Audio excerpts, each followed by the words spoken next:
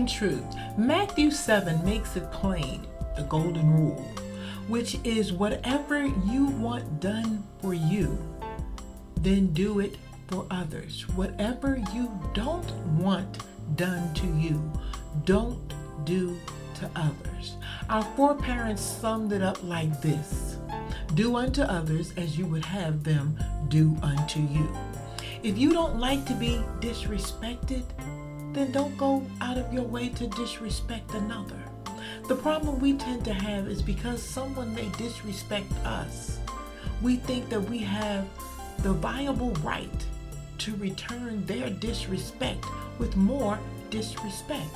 Our scriptures tell us if you see your enemy hungry, go buy lunch for that person, or if he's thirsty, get him a drink. See, it's your generosity that will surprise him with goodness. Don't let evil get the best of you.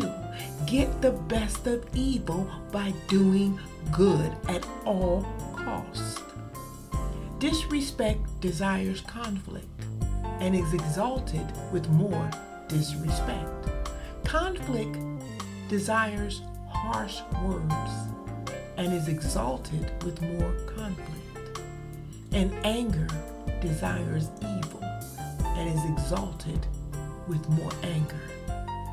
But if you want to shut down acts of disrespect, conflict, anger, and even ridicule, be peace in the midst of a storm and lightness in darkness. Rise above what is trying to bring you low.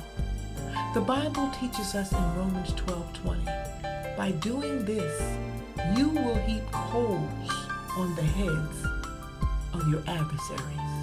Remember, when you start your day with truth, blessings throughout the remainder of the day is in